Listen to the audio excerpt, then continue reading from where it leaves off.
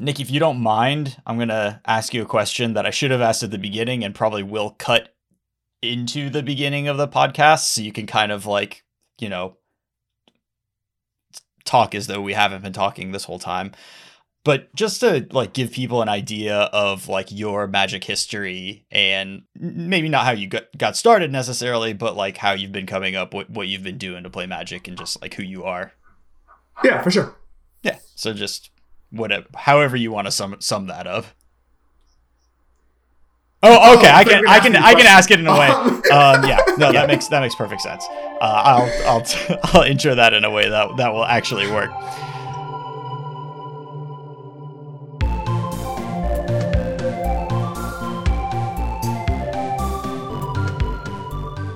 Hey everyone, welcome to episode 253 of the MTG Grindcast, the spikiest podcast in all of Central North Carolina. We are your hosts. I'm Chris Castor-Rappel. With me is Lee McLeod. Hey Lee.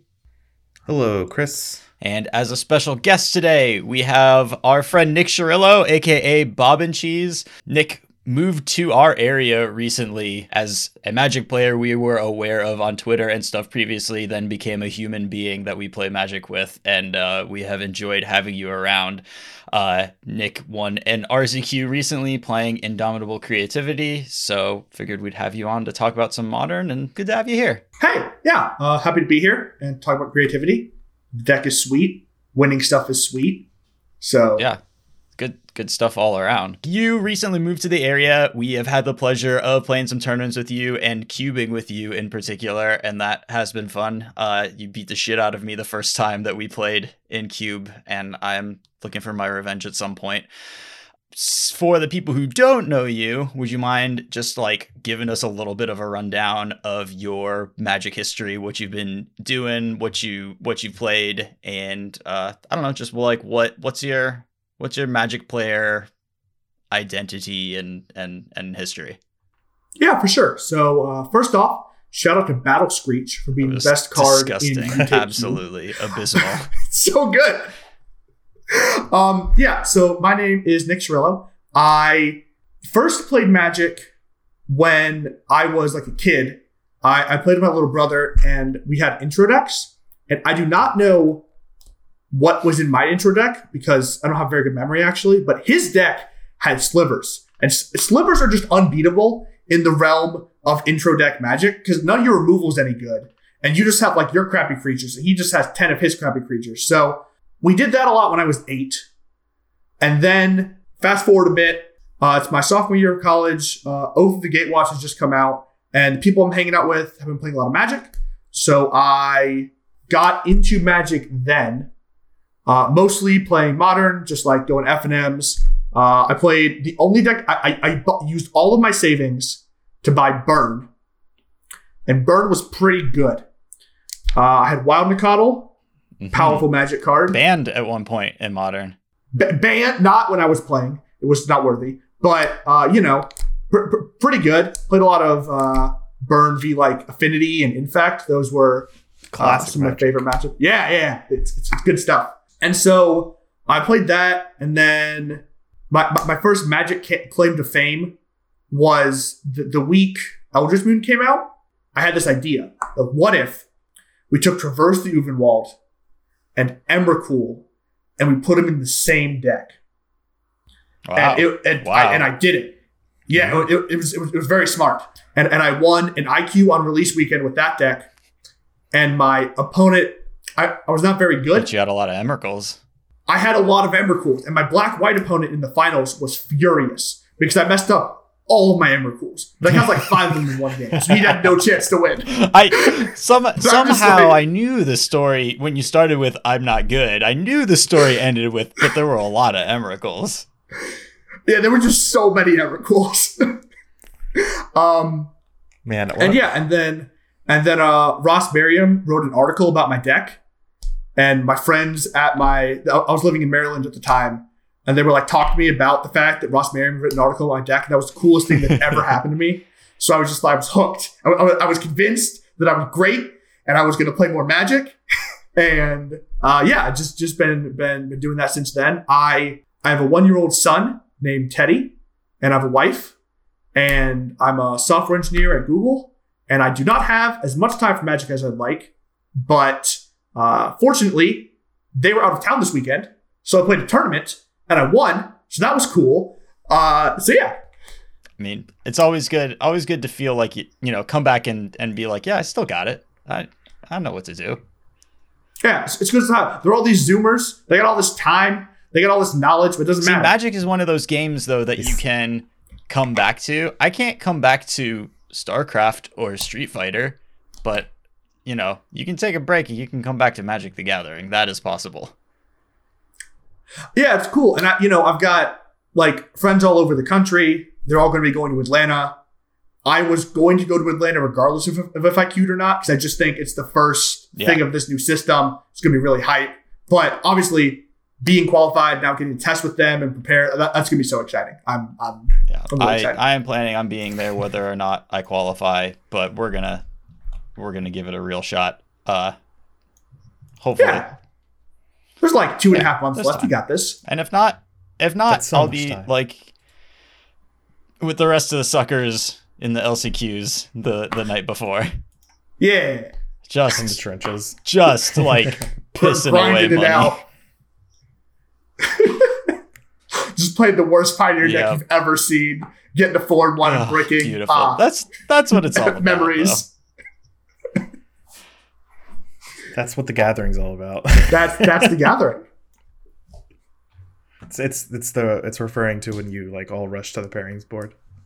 Yeah, the Gathering is everybody trying to find that one card that nobody bothered to pre-order, and so you're just running between all of the vendors hoping that they brought this common from Onslaught block or whatever. We can just kind of start with, I don't know, maybe just your idea of Modern in general. Was the choice of creativity a particular, I think Modern is in this spot, or just I think this deck is sweet and people aren't ready for it? And also you played the 4 Archon version, the non-blue version that's been gaining popularity, right? Or the non-white version, I mean. Yes, I played the 3.5, where the half is just hard casting Archon sometimes.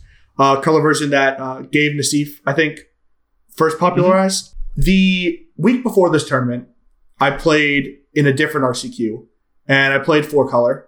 I've been playing 4-color for a while. It's obviously very good.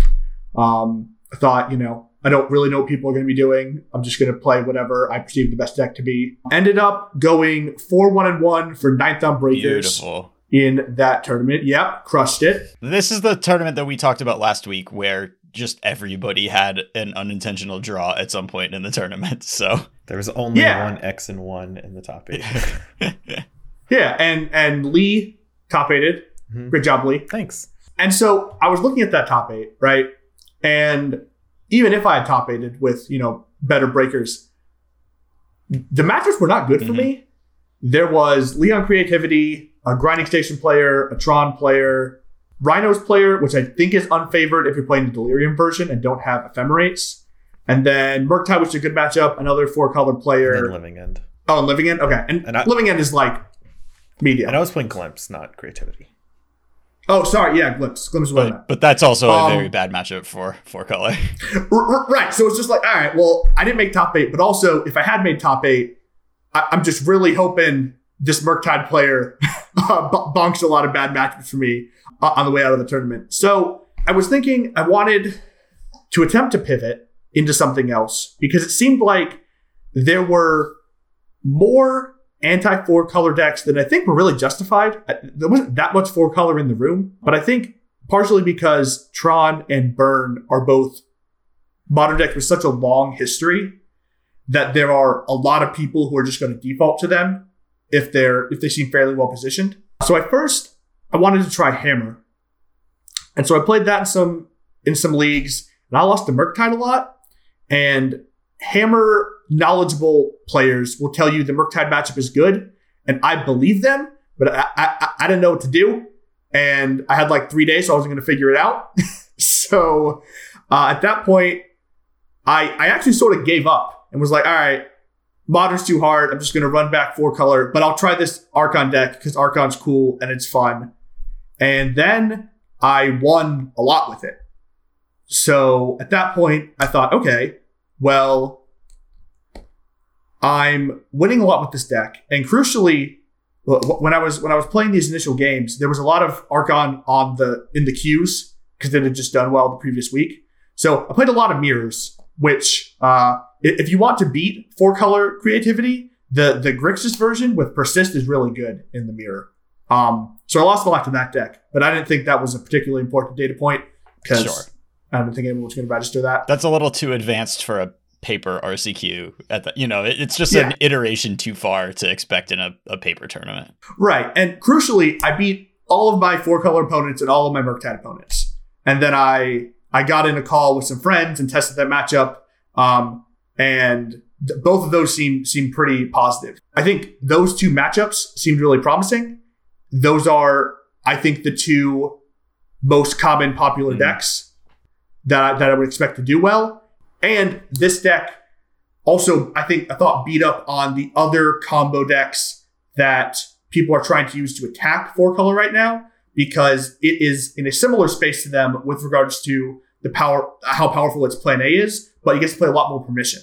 So you get to sort of be pre-boarded for the mirror, where a lot of the other decks are Cascade decks, so they can't play Spell Pierce and Flusterstorm and Dispute and Veil, and there's very powerful one drops. Right. Yeah, that makes perfect sense. And I mean, that's been kind of the holy grail of the format a little bit, is to find a deck that is actively good against Murktide and actively good against 4-color at the same time. Obviously, both of those decks can adapt and start playing like more focused sideboard cards if this deck becomes a presence in the format. But anytime you can find a weekend where you're good against the current builds of both of those decks, that sounds like a good plan, a good thing to bring that weekend. Yeah, I agree. And if you, a listener, are listening to this podcast right now, next weekend's probably also still good. People don't respond that fast. In paper, you got to order cards. I have this deck. I have all the cards I'm missing for this deck in my cart on TCG, but that's as far as I'm going, is buying this deck, not buying things to let me beat this deck. So, Yeah. Shout out to Lee, by the way. I needed Explorers, and finding commons is impossible. so I used his Explorers. Very powerful. Yeah, initially those were just Fables that you needed, but you found those, and then you needed Explorers and tokens. Yeah, the local stores were willing to take my $15 for Fable the Mirror Breaker, but were not willing to take my, 35 cents for an Explorer for some reason. I mean, if stores were to sell just commons for a premium, $1 or $1.50 for a playable commons, I would absolutely pay that for anything that I'm missing. I remember when I was in Europe, there was at least one store that would show up at all of the GPs that had just these massive binders full of the playable commons, and they sold them for 50 cents or €1 or whatever. And they were an absolute lifesaver. I was always buying stuff from them, which I don't know how much of a profit they were actually making off of that, the hassle of making sure you have enough copies of these commons. But I did appreciate it as a player. Yeah, I mean, you end up paying the tax anyway when you buy stuff from my TCG player, because the card is 10 cents. You got to pay for shipping for your 4 cards. So that's a couple bucks. So, yeah. Yeah, commons are impossible. I got to get back to the buying a common and uncommon set from every expansion. I guess since we're playing paper Magic again. You just got to get the ones that seem relevant, an offer you can't refuse from Streets of New Capenna. That's one of the only uncommons that see any play in Modern. Yeah, and predicting that one was not. Oh, I would have picked. Yeah, I mean, it has possibilities for weird shit, which is the only thing it's being used for, is weird shit. Right. Yeah, I have an eye for the weird shit. Yeah, it's and they don't work out. You're off $1 or something. Yeah, I mean, totally off topic, but did watch Canister playing the Song of Creation deck quite a bit, and just watched a bunch of a lot of opponent plays Wrenn and 6 on the play, and then he just kills them turn 2 on the draw. That deck's pretty impressive when it works. It's also pretty impressive when it doesn't. It looks like this deck should not even belong in the hands of anyone, and you should stop playing it immediately. Your hand is just Strike It Rich, Endurance lands. What do I Pact do? of Negation. An offer you can't refuse. Yeah, beautiful stuff. All right, so Yeah, so you were testing, you back to relevant Magic conversation. You're testing, you figured, this deck has good matchups against the stuff that you want to beat, namely 4-color, Murktide, and some of the combo-y stuff that was there to beat 4-color. How did the tournament play out? Obviously, to at least some degree, that paid off. All right, so short version, I won all my matches, and then they gave me the trophy. Great. Longer version. All right, podcast over. Burn. Yeah, so I played against Burn 3 times, which is not a thing I really wanted to happen. Very crucially, I won the die roll in 2 of those matches, which I think is pretty important. Something I think is important when you're showing up with the brew is even if you are targeting a subset of decks, like here I'm targeting Murktide and 4-color, it is important that your deck has game plan against the wide variety of things people can bring to Modern, right? Because you are, in any given Modern tournament, very likely just play against a different deck literally every round. Even though my deck was not, Burn was not what I wanted to face. I think especially on the draw, if they have creatures, you just kind of get run over. But, we have tools. Crab, Hard Evidence is so big. I had in my first game of the tournament, I'm on the play, and I play a turn 1 Crab. My opponent plays a Mountain and a Goblin Guide and passes the turn. So that Crab just doing so much work. And then also, they structurally are pretty good versus you because they're good at getting underneath what it is you're trying to do. But if Archon actually resolves, it's really hard for Burn to beat an Archon. It gains a lot of life and makes them discard cards and kills them in 2 turns. And that's sort of your plan versus all the linear decks. I went up to 6 copies of a Polymorph type effect. That's 4 Indomitable Creativities, 2 Transmogrifies. And the reason I wanted 6 was because I just want as much consistency in putting an Archon into play as possible, especially in the pre-board games. In the post-board games that drag out, the Transmogrifies, I do some trim on them because it's a lot easier for your opponent to interact with the combo when you're pointing it at exactly one creature, right? Their spot removal gets a lot better. Right. But in the pre-board games, I just really want to make sure on turn 4, every game, I'm able to attempt a combo. Because there are a lot of matches where you just need to do that. And so that really paid off for me versus Burn. I cast a lot of Transmogrifies to lock it up there. I swapped from the versions I've been seeing, we're playing Force of Vigor. And I cut the Force of Vigors for a 4th Presagio and a Nature's Claim, with the idea being that you only have 8 green spells in your main deck. So your Force of Vigor is kind of dicey, and in the places where you need it, it just needs to work. It doesn't need to blow them out. You don't need the card advantage. You just need to. Basically the whole idea with the deck, it's a pretty. If you ever played the Team or Scapeshift decks, it plays out a lot like those, where you're just trying to tread water, not necessarily answer everything your opponent presents, but make sure you don't die, and then eventually just cast some fairly expensive spell and arbitrarily win the game from there. Right. And so against my Burn opponent, I was able to kill a Roiling Vortex with a Nature's Claim, which if it had been a Force of Vigor, I both would have taken 5 if I tried to pitch cast it. And I also didn't have the green card anyway. So that, it's always nice when you have a plan and the plan works, then you win, you feel good and smart about your decisions. Let me ask you about a card choice, because you said you like the Transmogrifies, and when I was looking at the deck that I think Sam Rolfe won with, that's the list. Sorry, I couldn't remember his name, but that is the list that I started with when I made my change. And one of the main changes, he had a Jace the Mind Sculptor in his list. Which did you try that out? It looks Jace sucks. It's so bad. So your whole plan is casting a 4-mana sorcery. I don't know about adding another one. It's not a pivot because they're just already ready for you to try to do this. In so many matchups, it's just not good. You just, all right, I'm going to tap out for this and die. And the whole shuffling your Archons back into your deck is cute, but practically in the longer games, you can just cast the Archons, or if that's not a part of the game plan, you can just discard them. You don't need 4 Archons to win the game. I think cutting it in basically every game I've won with the Transmogrify, if that card had been a Jace, a lot of times you can't cast it because you don't have 2 blue mana, because your deck has to have all these basic mountains to do the basic thing. We are a quad Dwarven Mine deck, so. Oh yeah, 4 Dwarven Mine, 1 basic mountain, 1 Blood Crypt, which is basically a basic mountain. You can't ever protect the Jace with counter magic because you don't have enough blue mana to facilitate that. Yeah, when you have a Dwarven Mine and a Blood Crypt in play, it's really hard to go Jace Mystical Dispute. Yeah, it's like really hard.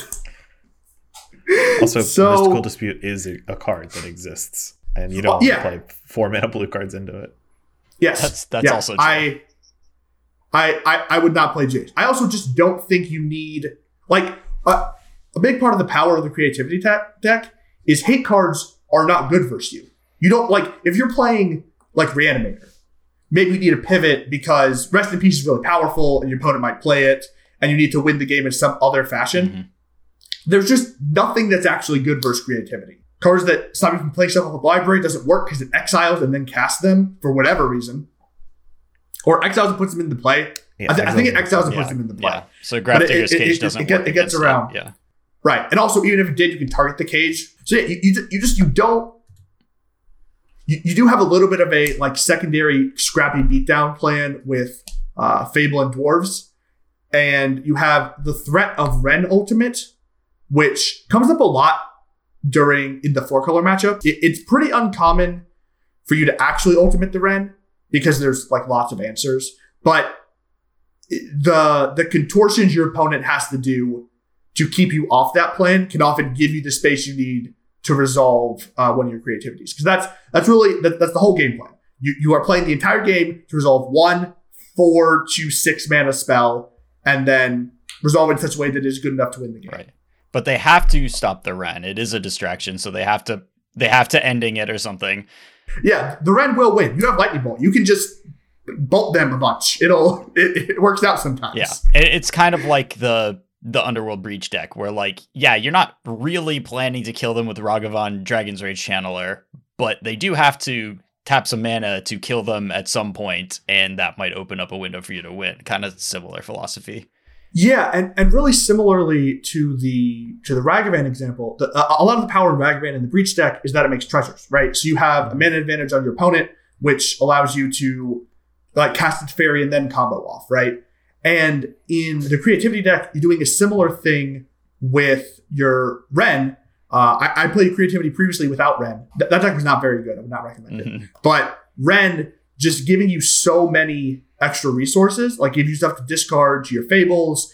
It makes hard casting Archon in just a normal game, not a game where you're super flooded, but a game where you've been trading resources fairly, a very real part of your plan.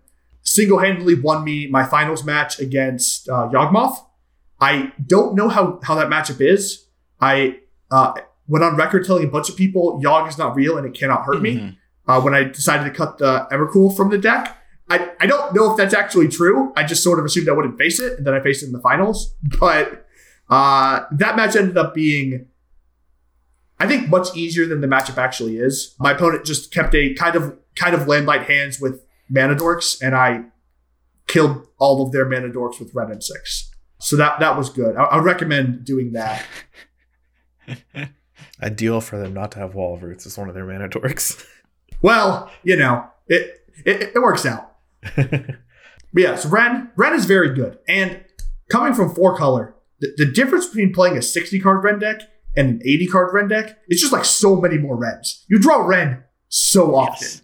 And it's just, I cannot overstate how powerful it is to draw Ren. To be able to reasonably in a game say, yeah, my plan is to cast a 4-drop and hold up a Spell Pierce, and that's just a thing that's going to happen consistently in Modern. It's kind of bizarre. It's not really what you'd expect from that format, but it just happens a lot because Ren, 2-mana Planeswalker that draws a card every turn, is very good. And then whenever they do win the fight over the Ren, then you are just oh yeah, I'm a creativity deck, by the way, and then you just kill them with it. Yeah. Oh, and also you have 3 Spell Pierce. Spell Pierce is very good versus Ren. I won one of my matches against 4-color. Game 1, I'm on the draw. And I keep Fetch Land, Ren, double Spell Pierce, Bolt, Creativity, some final card. And you notice there's only 1 land in that hand. I did notice. And I brick for the first draw, Spell Pierce their Teferi on their turn 3, draw a land, untap, Slam Brand, win the game very easily. Spell Pierce is the other quiet reason this deck I think is really good right now. I think Spell Pierce is actually good versus everybody. Like every deck people actually play. It's obviously very good versus Murktide. And very importantly, it's both good at stopping your opponent's reactive plans, right? So if they're on Cascade or if they're on like 4-color, it's good at stopping that. But it's also very good at protecting your plan because the only real way to interact with creativity is on the stack. You can sort of do it with discard, but I have 6 copies. And you can sort of do it with removal, but either by targeting an artifact or by just targeting multiple creatures. You can play through that. And so the only real way to fight it is on the stack. But because you have enough interaction with like just your lightning bolts and explore speeding you up a bit, they can't really try to counter you with a bunch of mana open. And so the Spell Pierces just are very often good, allow you to really pull ahead in those spots. Sure. Yeah, and I think that you are completely right to emphasize just the value of Wrenn and 6 in this deck. And this is like a weird comparison, but it's one that I made last week when we were talking about this deck, and not to just like reiterate things over and over again, but I've played creativity decks in various other smaller formats because I do like the playstyle. I like the like big spell quote combo deck style of play. But the thing that those decks were always missing in those formats was like an early play that forces your opponent to do something. Like I was always trying to figure out like something to do in them. Can we make this like, obviously you can't do a creature, right? Like, and you can't do an artifact. Like, can we make this like something that is threatening? And it's really hard to find that thing in the other formats that like allows you to accrue some sort of advantage, be doing something proactive before you resolve Indomitable Creativity. And the lack of that is always the weakness of those decks, and the reason that creativity is like fine in the smaller formats, because you just like have one plan and your opponent can focus all their resources on that plan. And when they can't focus all their resources on that plan, then that creates a lot more openings and a lot more ability for you to, leverage your cards. Yeah, for sure. And also, as opposed to those other formats, the fact that you can tutor your Dwarven Mines makes you much closer to a 1-card combo. Right. With those other decks, if your opponent is spending resources killing your creatures in response to your creativity, they're getting a pretty good deal on you because you had to do something to put those tokens onto the battlefield. Mm-hmm. And the fact that it's basically free and you always have access to it is just like, we saw Will Kruger like 2 or 3 weeks ago win the Mox with Titan Shift. I think this deck is doing a lot of what that deck was doing. But it gets to play good Magic cards. Yeah. Yeah. It's, you don't have to get to 7 mana. You only have to get to 4 mana to do your thing. You have significantly more interaction. I think it's just a better deck against the field, right? Whereas Titan Shift really only beats 4 color. Yeah. And we've gone on record many times saying don't play Titan Shift in an actual Modern tournament. That's not what it's for. Yeah. It's a very specific weapon. Mostly to win the Mox. Yeah. It's effective at that, though. I know that, your like route to this deck wasn't coming from like playing other versions of creativity and then this is what you have settled on or anything. But, kind of the main difference between this creativity deck and the older versions that have had, middling success, this cuts a color and specifically doesn't have Teferi Time Raveler in it. Did you feel any way about that during the tournament or when you've been playing this deck? Is that a loss or do you make up for it with, having more counter magic or, what's the, what are your feelings about no Teferi in the deck?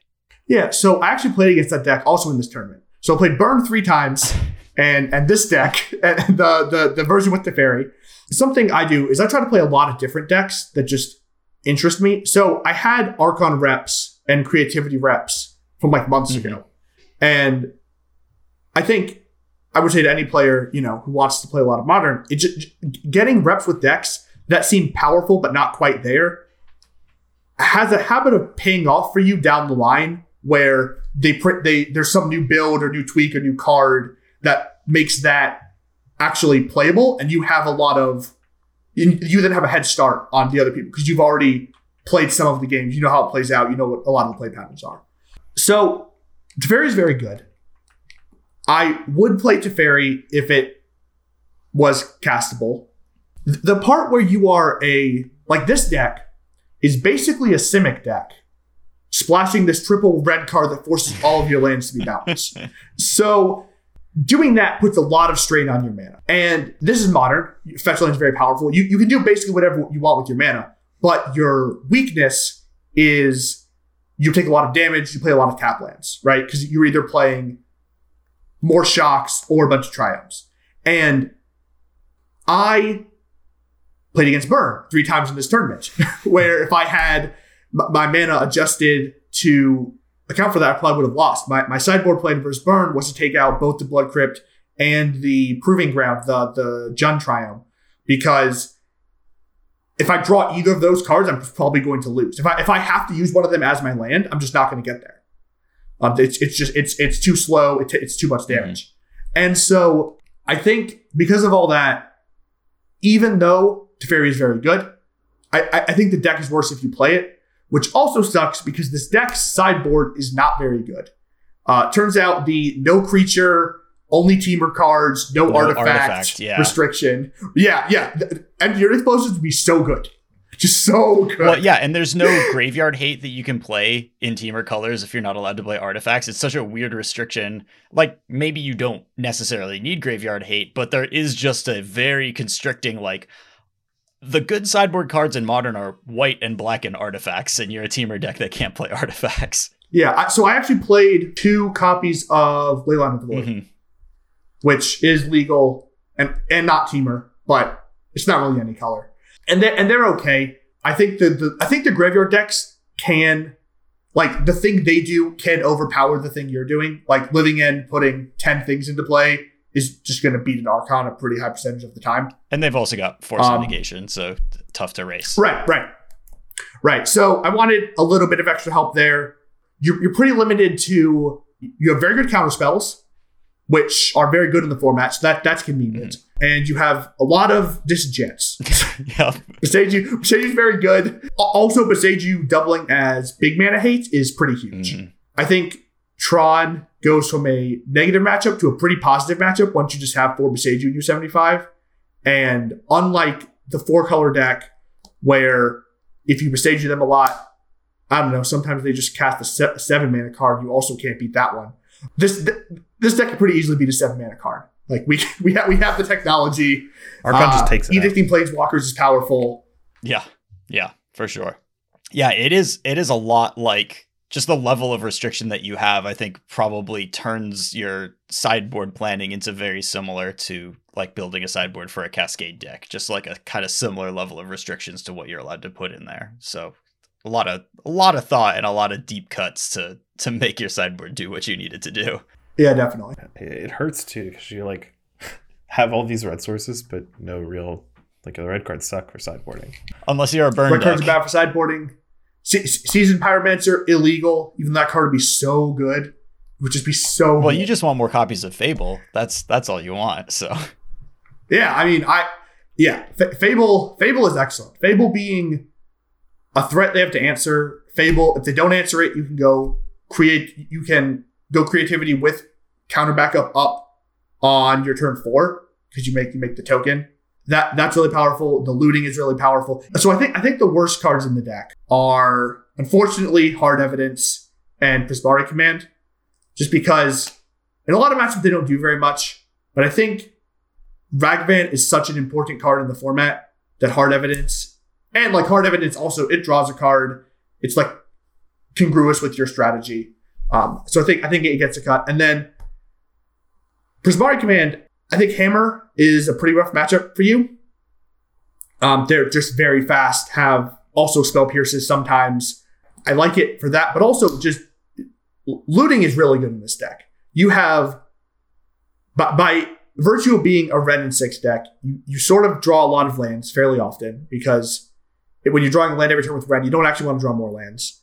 And you also draw Archons because you're playing 4 of them, and you don't want to do that.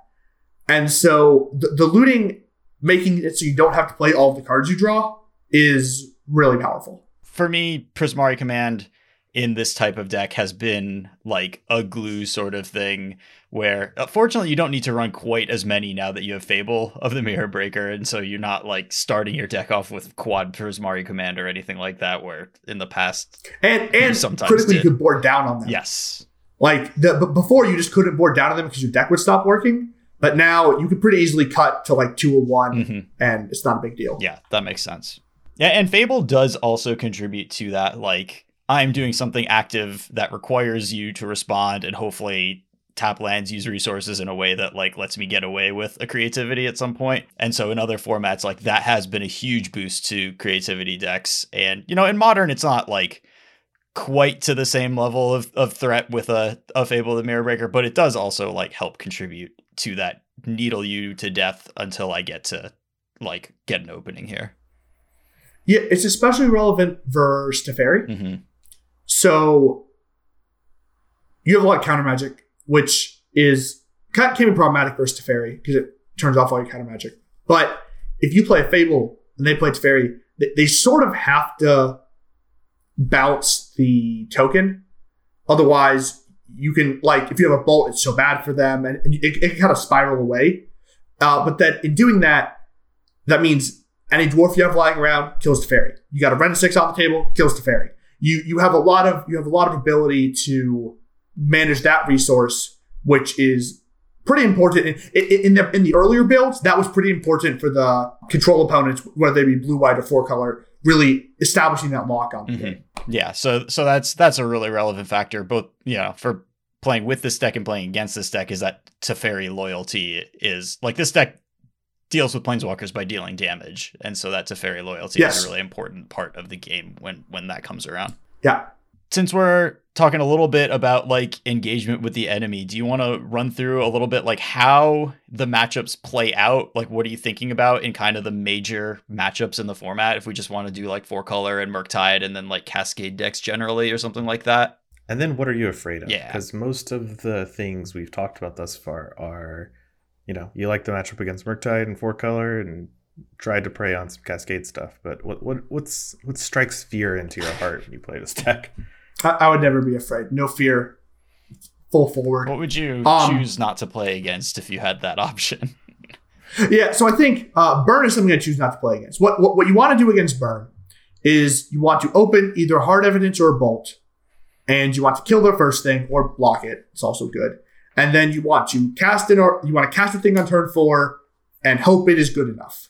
Anytime I say hope it is good enough, there's an assumption that a decent amount of time will not be good enough. They'll have a Skull Crack, they'll have a thing.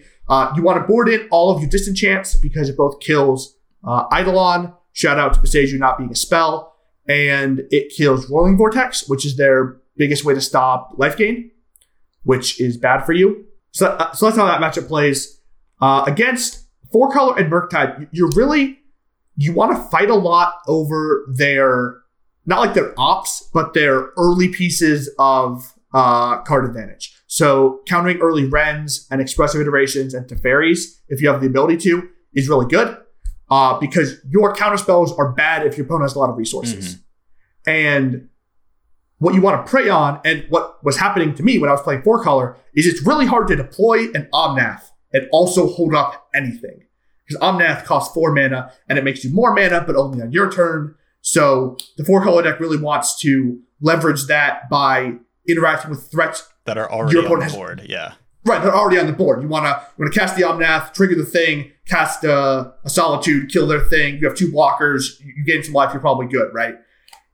And you don't let them do that, right? If removal spells are okay, but you choose when their removal spells are good. If they're just firing off their Unholy Heats willy-nilly on your creatures, you have 4 Dwarven Minds. Like, there's a reason you play 4 of that card, is because you need the subsequent copies because people interact with your stuff. Against the Murktide matchup, it's fairly similar. You want to keep in Bolt because you want to deal with their early threats. Things I'm afraid of, if Murktide were to go back to the versions that played Dragon's Rage Channeler and played like Dragon's Rage Channeler, more 1-drop counter spells, that's probably a bad matchup. It makes your Crab a lot worse because you can't block the Channeler because it flies. The Channeler makes their Murktides come online much sooner, so you have less space to maneuver. I think as much as recent printings and deck innovations have made this deck better, I think Ledger Shredder as a whole kind of slowing the format down has led to both this deck and the other Cascade combo decks getting a resurgence. It's like really hard to pick your spot when your opponent has 2 Dragon Face Channelers that are attacking you for 6 every turn. You do not have very much space to maneuver. And you don't have any, like you can't play Endurance because it's a creature, and you probably didn't cast it.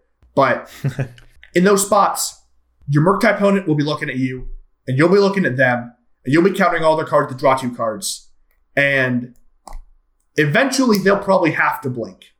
And when they blink, you just try to jam and have a counterspell for their counterspell, which seems simple. It seems like, well, will this ever happen? And the answer is, I don't know. I have 10 1-mana counterspells. That's so many post-board. Yeah.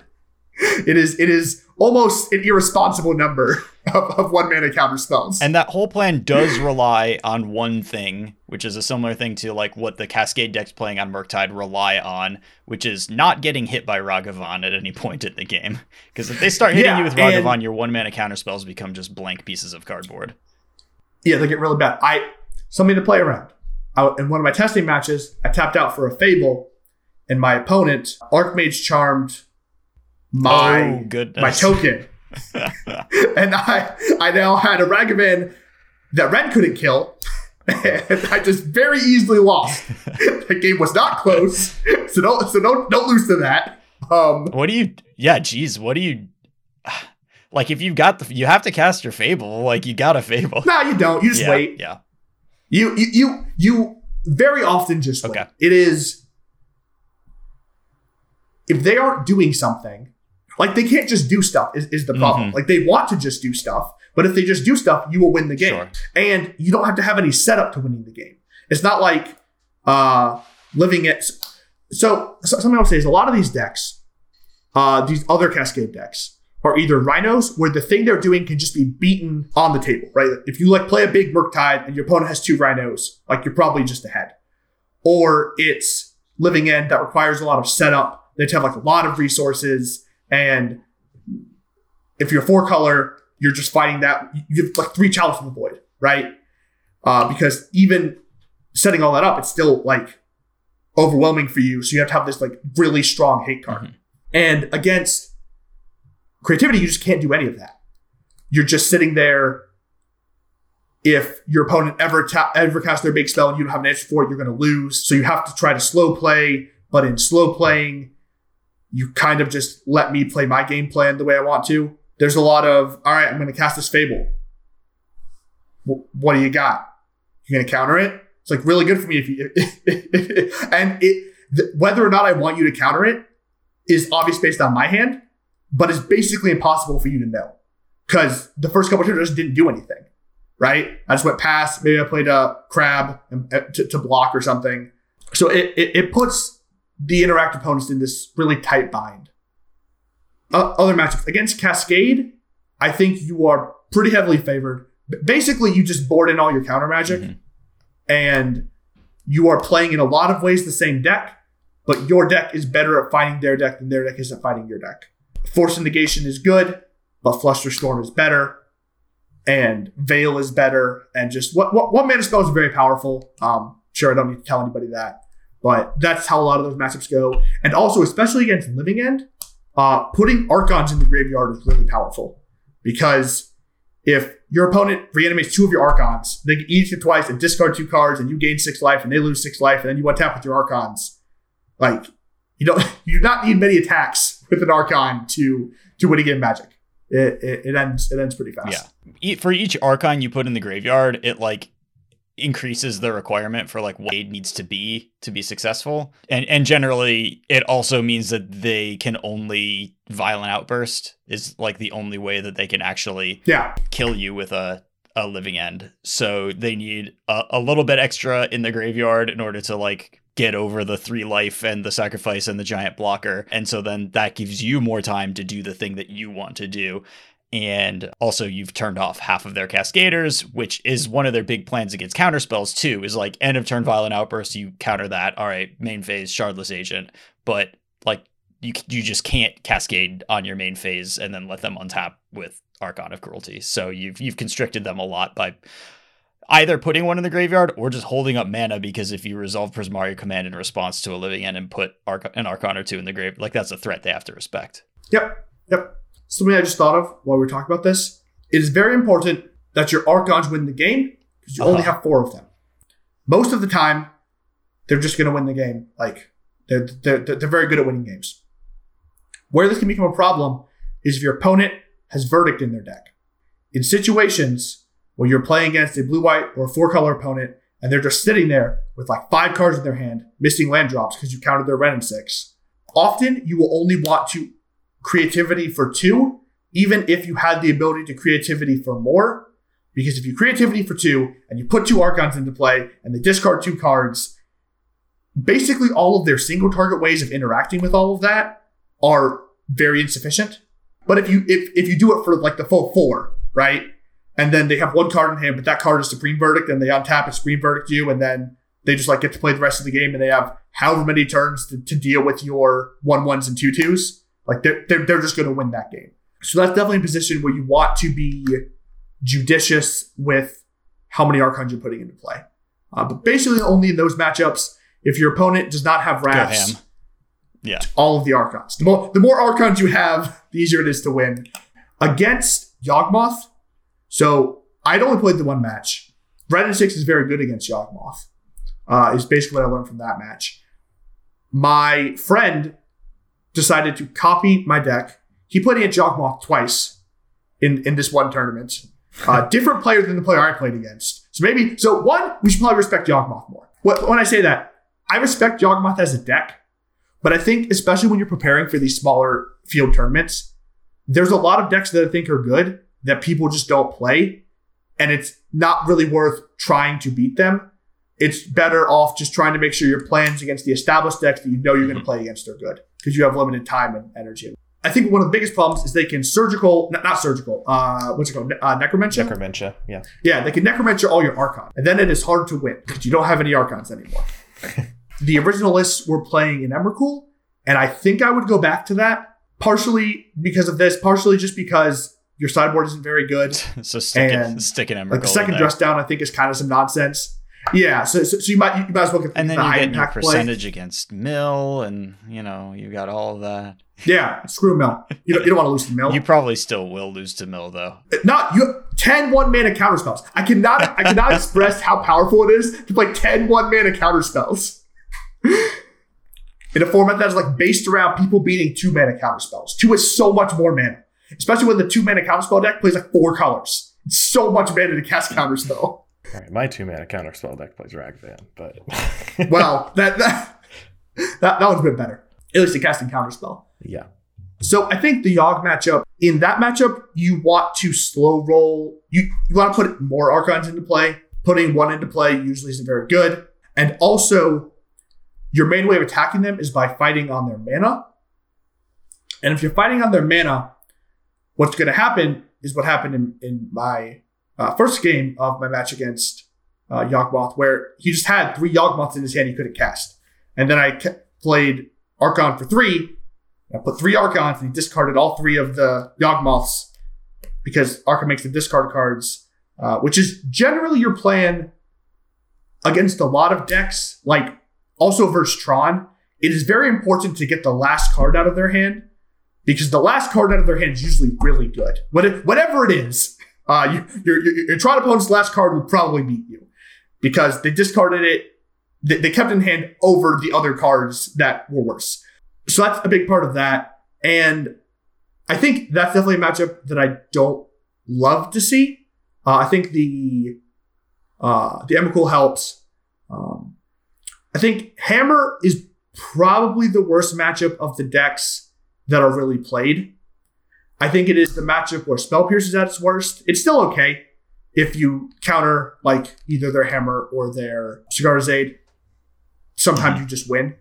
But Esper Sentinel is really good versus you because you just have to give them the card like your deck doesn't function. You want to play a blocker, but your blocker triggers the stupid Esper Sentinel because Crab is not a creature. So that's definitely a matchup I don't want to play. I think the plan is you board in a bunch of disenchants and you hope it works out. And like a reasonable amount of time. Again, power of creativity. If you get to the part of the game where you're casting the creativity, it beats most things your opponent can be doing. But they're pretty likely to their win critical over. turn is a little bit earlier than that. Yeah. Yeah, the critical turn is early. Yeah. Cheaters. Yeah. They're also Spell Pierce gamers. The rise of Hammer in this deck right now is sort of proof that Spell Pierce is very good right now. Especially Spell Pierce where your opponent is not necessarily trying to interact with you with creature removal, which they sort of are with Hammer, but it's you got a lot of leeway against the Lightning Bolt. You have a lot of play there. What other decks are good in this format? There are a million decks in Modern. We have hit the vast hit the broad majority of them. strokes. Only one I think we haven't is Amulet, I think. Oh, sure. Boseiju is good versus Amulet because you counter their bounce land. I think a lot of your cards are not very good, but I also think you just race them a decent amount of the time, especially because in their racing hands, they want to deploy like a 3-drop to accelerate them. And if you edict their 3-drop, a lot of times, even if they have the follow-up Titan, it doesn't actually kill you, and it needs to actually kill you. It's definitely not a preferred matchup. Basically, I am always afraid of people that are just trying to linear me really hard. Because sometimes, like, you don't have that much disruption, and sometimes they'll just linear you harder than you can linear them. Yeah, but I think it can be fine. Anything else that we should touch on about Modern in general? We did get some, like, Modern philosophy things, like the spell pierce situation and stuff. I don't know. What are any other thoughts about this deck? How good is it going to be going forward or long term? What can people do to like prepare for this deck? What wouldn't you want to see if you're bringing this deck to another tournament? Yeah, so if you are playing Burn into this deck, just hold up Lightning Bolt for the whole game. And if you hold up Lightning Bolt for the whole game, like the whole game is like 2 more turns. So it's very difficult for me to combo through that in a lot of spots. Or, if it looks like I can, use your brain, play correctly. But if I can't put an Archon into play, it's really hard to win. And it requires me committing my entire turn to try to do so. And oftentimes I'm having to point it at a dwarf. If you are playing Murktide, playing more 1-mana counterspells, which I think might just be the play anyway. I'm not much of a Murktide player, but I think that's just where the meta is right now. If you play DRC, you're extra favored, but I think you're not allowed to do that due to like the mirror being really popular. I think it's just too bad in that matchup. But you can just play more Flusterstorms, I think. Probably just cut the Blood Moons that don't target anyone. Actually, Blood Moon is really good versus this deck. In my quarterfinals, I played against the Red-White Fervent Champion and Swords deck. And none of those cards do anything, except they have 4 Blood Moons, which do a lot of things. And I was fortunate to have my 1 Boseiju in my hand when my opponent went for the Blood Moon in game 1. And then boarded in a lot of stuff. But I think a proactive deck playing Blood Moon is a pretty good way to shut this deck down. Like, you can't cast any of your spells, and your Dwarven Mines don't work. And then basically all I have left is try to use Fable to make treasures to compete that way. But the Fable Goblin is not hard to interact with. So Blood Moon is definitely a good pivot. This is another deck that makes Hammer good. I think Hammer is on a bit of an upswing right now. I know Will Pulliam won a RCQ, same day I did, I think. And also, I don't know, I think the deck has a surprising amount of play in the mirror because the act of picking your spot and seeing when you should go for the Archon, but if you don't make them sack enough stuff, then they can Archon you back, and that's really bad for you. And how do you leverage your removal, most effectively? I think there's a lot of play in that matchup, and if you just, get reps and try to play the deck and play the mirror, I think the deck's going to be pretty good for a while. At least, my experience with Paper is the meta sort of just stays where it is until there is some large signpost event telling people the meta is different now. And so I think SCG Syracuse was sort of the breakout for this deck. I know there's an NRG in some not very many number of weeks that may be another shift in a different direction. But yeah, I think mostly just playing something proactive and having interaction for the combo is where you want to be if you want to beat this deck. And I think a lot of decks, like a advantage you get playing this deck is your opponents just, they don't know what to do. And I don't know about y'all, but if I don't know what to do, I'm liable to just make really bad decisions. That's why I have to get reps. I'm not a player that's very good at intuiting new plans on the fly. And, if you play creativity, your opponents won't have played against creativity very much. They just won't have. Especially if they're at, your local RCQ where, people are just like generally not super enfranchised. Sure. They're just there for a good time. Yeah. Yeah, for sure. There was also discourse today about when you should play. I know Lee loves discourse about whether you should play like the best deck or a different deck. And I have opinions, and y'all gave me a platform, so I'm going to talk about it. What is the discourse today? This is the 4-color is overrated discourse, or? It's okay. All in that space. That's part of the discourse. You're not discourse. The discourse is basically. I was doing work today. I did work for my job, and then I wrote a lot, which is a thing that I've been meaning to do. So I guess the cost of that is missing out on some of the discourse. I also worked today, but there were long build times because the fast build service broke. So we were scrolling Twitter during that.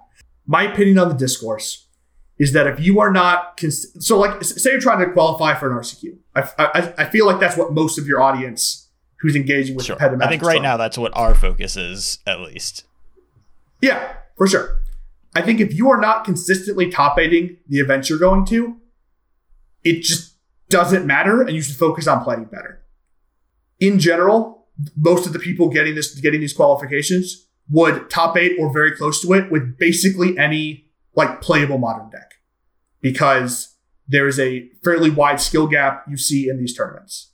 I think once you are in the position where you're top 8ing a lot and you really want to get that win, I think you should be focusing on, well, what seems to be winning at these tournaments, and I think you should try to focus on playing a still powerful deck. Don't do the thing where you're like, I'm going to target this by playing this deck that only has one good matchup. You want to make sure all your matchups are still pretty good, but pick the deck from the playable decks that you think has the most game against what you expect to face in your top 8. So I didn't know, so I played 4-color because I thought it had the best range, and then I thought I had a better idea, so I switched to this deck, and I was successful. So those are my opinions on discourse. I don't know if y'all have anything you'd like to add. My thoughts on the discourse are very consistent, at least for how I am as a player, right? Like, I don't really care about playing the best deck or whatever. Sure. Mostly because I'm just playing because I enjoy Magic the Gathering, So I'm just going to do whatever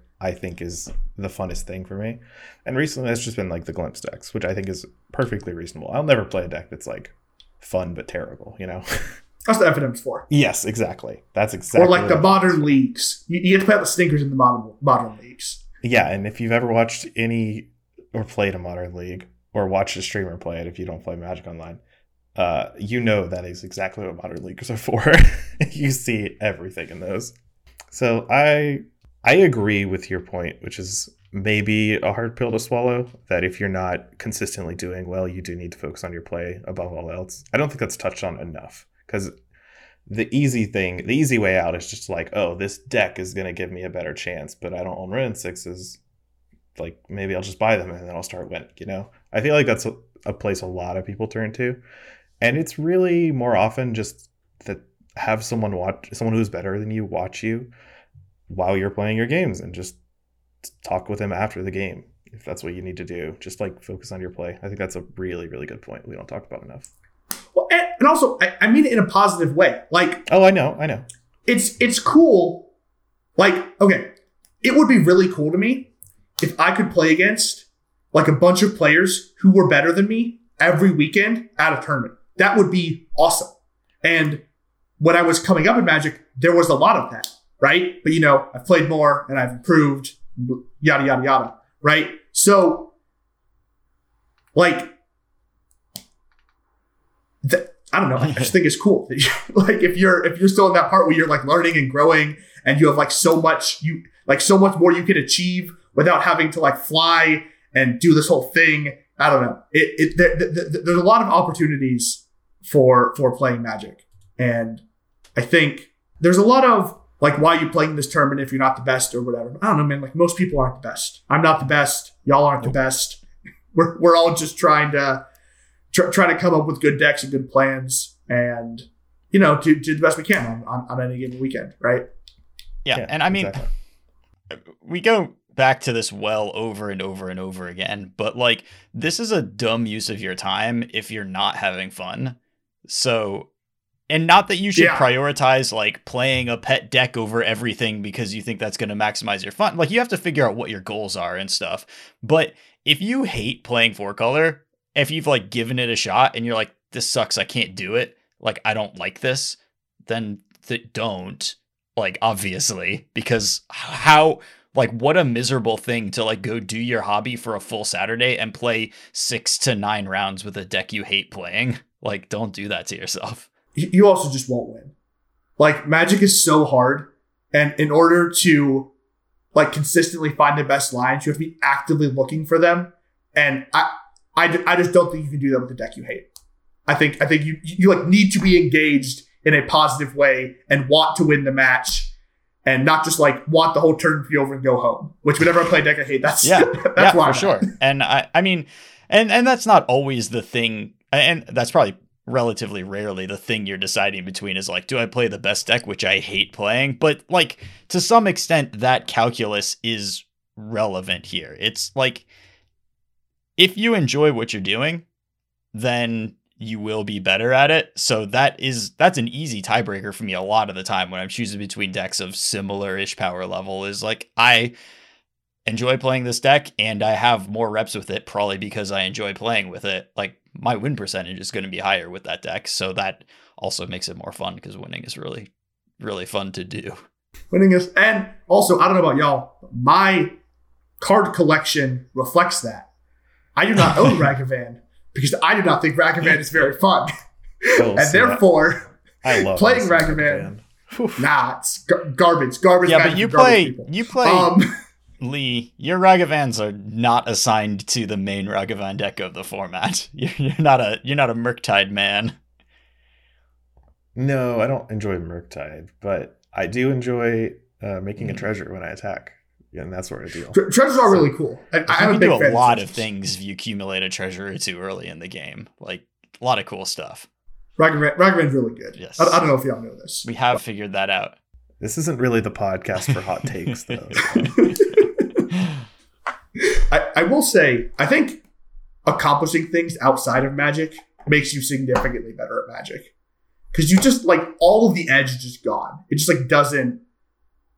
Like, there's still some of it, but, like, I'm significantly more confident in, like, my play, and it doesn't matter as much if I don't win. Right. Just, like, I don't know, I got, like, stuff going on. You can just, like, not have your full identity engaged in trying to win a game of Magic. It's not very healthy. Perspective is really powerful. Well, it's both perspective and, like, I don't know. When I was, like, in college, I was, like, in a, like, not the best part of my life, and... like a lot of things were not going very well.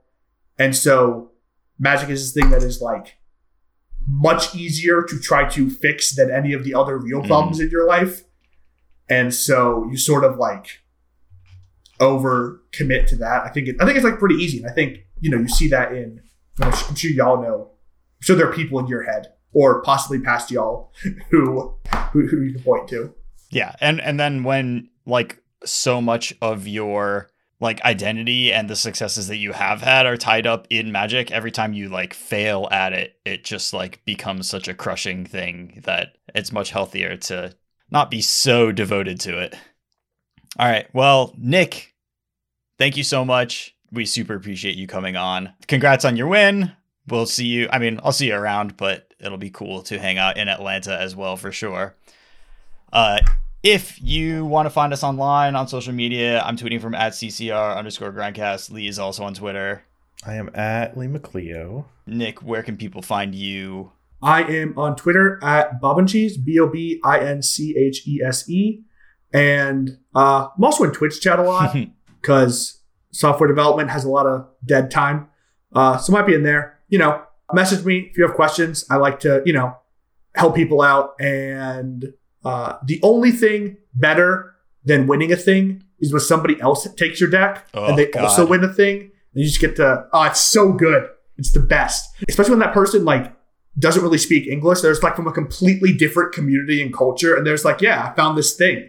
And then I trusted this person on the other side of the world. That's really cool. So anyway, if there are any like Japanese listeners to this podcast, hit me up. Yeah. A couple of times I have like hit Mythic with a brew and posted it and then had people like at me like, hey, I changed 2 cards and I also hit Mythic. And it's like, even that is just like, oh man, my heart, it feels so good. Yeah. Create more positivity on Twitter. Because, sometimes there's not that. See, I'm kind of tangent here at the end of the podcast. I had a goal like 2020, the beginning of the year, before I knew the pandemic was a thing, that I was just going to be positive on Twitter, not negative. Boy, that was hard to do that particular year. But I have tried to keep that forward as we go along. And I think it helps me treat the platform like there's actual people on it. Yeah. Yeah, I've been doing a thing where every day I post, I like a card, and then I just write what the card does after it. And it's a really good way to start the day. Because there's like a lot of Sweet Magic cards that I like. But do you really like KCI? So that's... No, but you do, and I like you. So I want you to be happy. I do like KCI. I like it because it's a goblin throwing a mirror into the furnace. That is good. Art is good. Following artists also makes your Twitter feed better. It does. That's really true. Yeah, so life hacks, or Twitter hacks at least, from the MTG Grindcast featuring Nick Cirillo. Hi. All right. Thanks, Nick. Thanks, everybody, for listening. We do really, really appreciate your time. And have a great week. Goodbye. Bye-bye.